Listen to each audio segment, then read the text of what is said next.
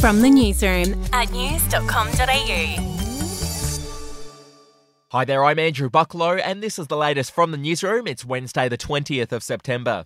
We'll start with the latest on the Voice to Parliament, and the Yes campaign received a major endorsement yesterday from Cathy Freeman.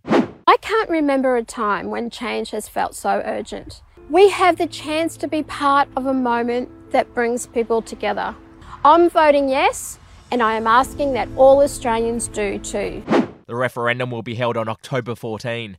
Moving on, more than 2/3 of Aussies use their phone while they're on the toilet. That's according to news.com.au's Great Aussie Debate results, which were released overnight. The national survey also discovered that most Aussies are only doing the deed once a month, with almost all participants saying they'd like to be doing it more often. Hear, hear.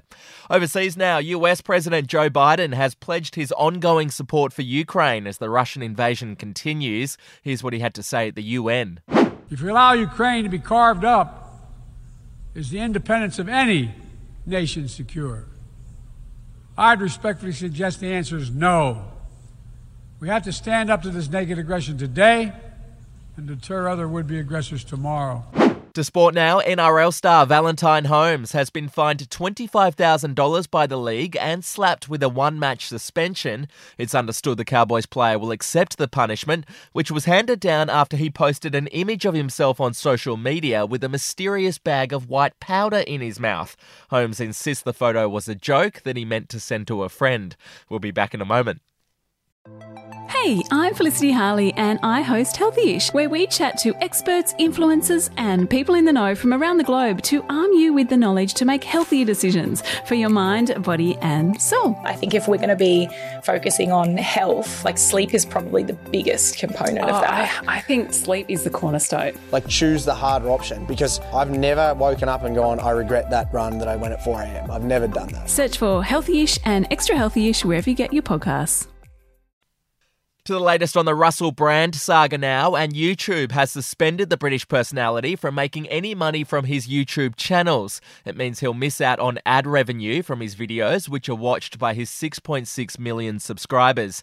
Now, whereas Russell Brand is missing out on money, his ex-wife Katy Perry has just made millions. She's sold some of her music rights to Litmus Music in a deal rumoured to be worth $348 million. Good on you, Katy. That's the latest from the newsroom. We'll be back with another update soon. Your update from news.com.au.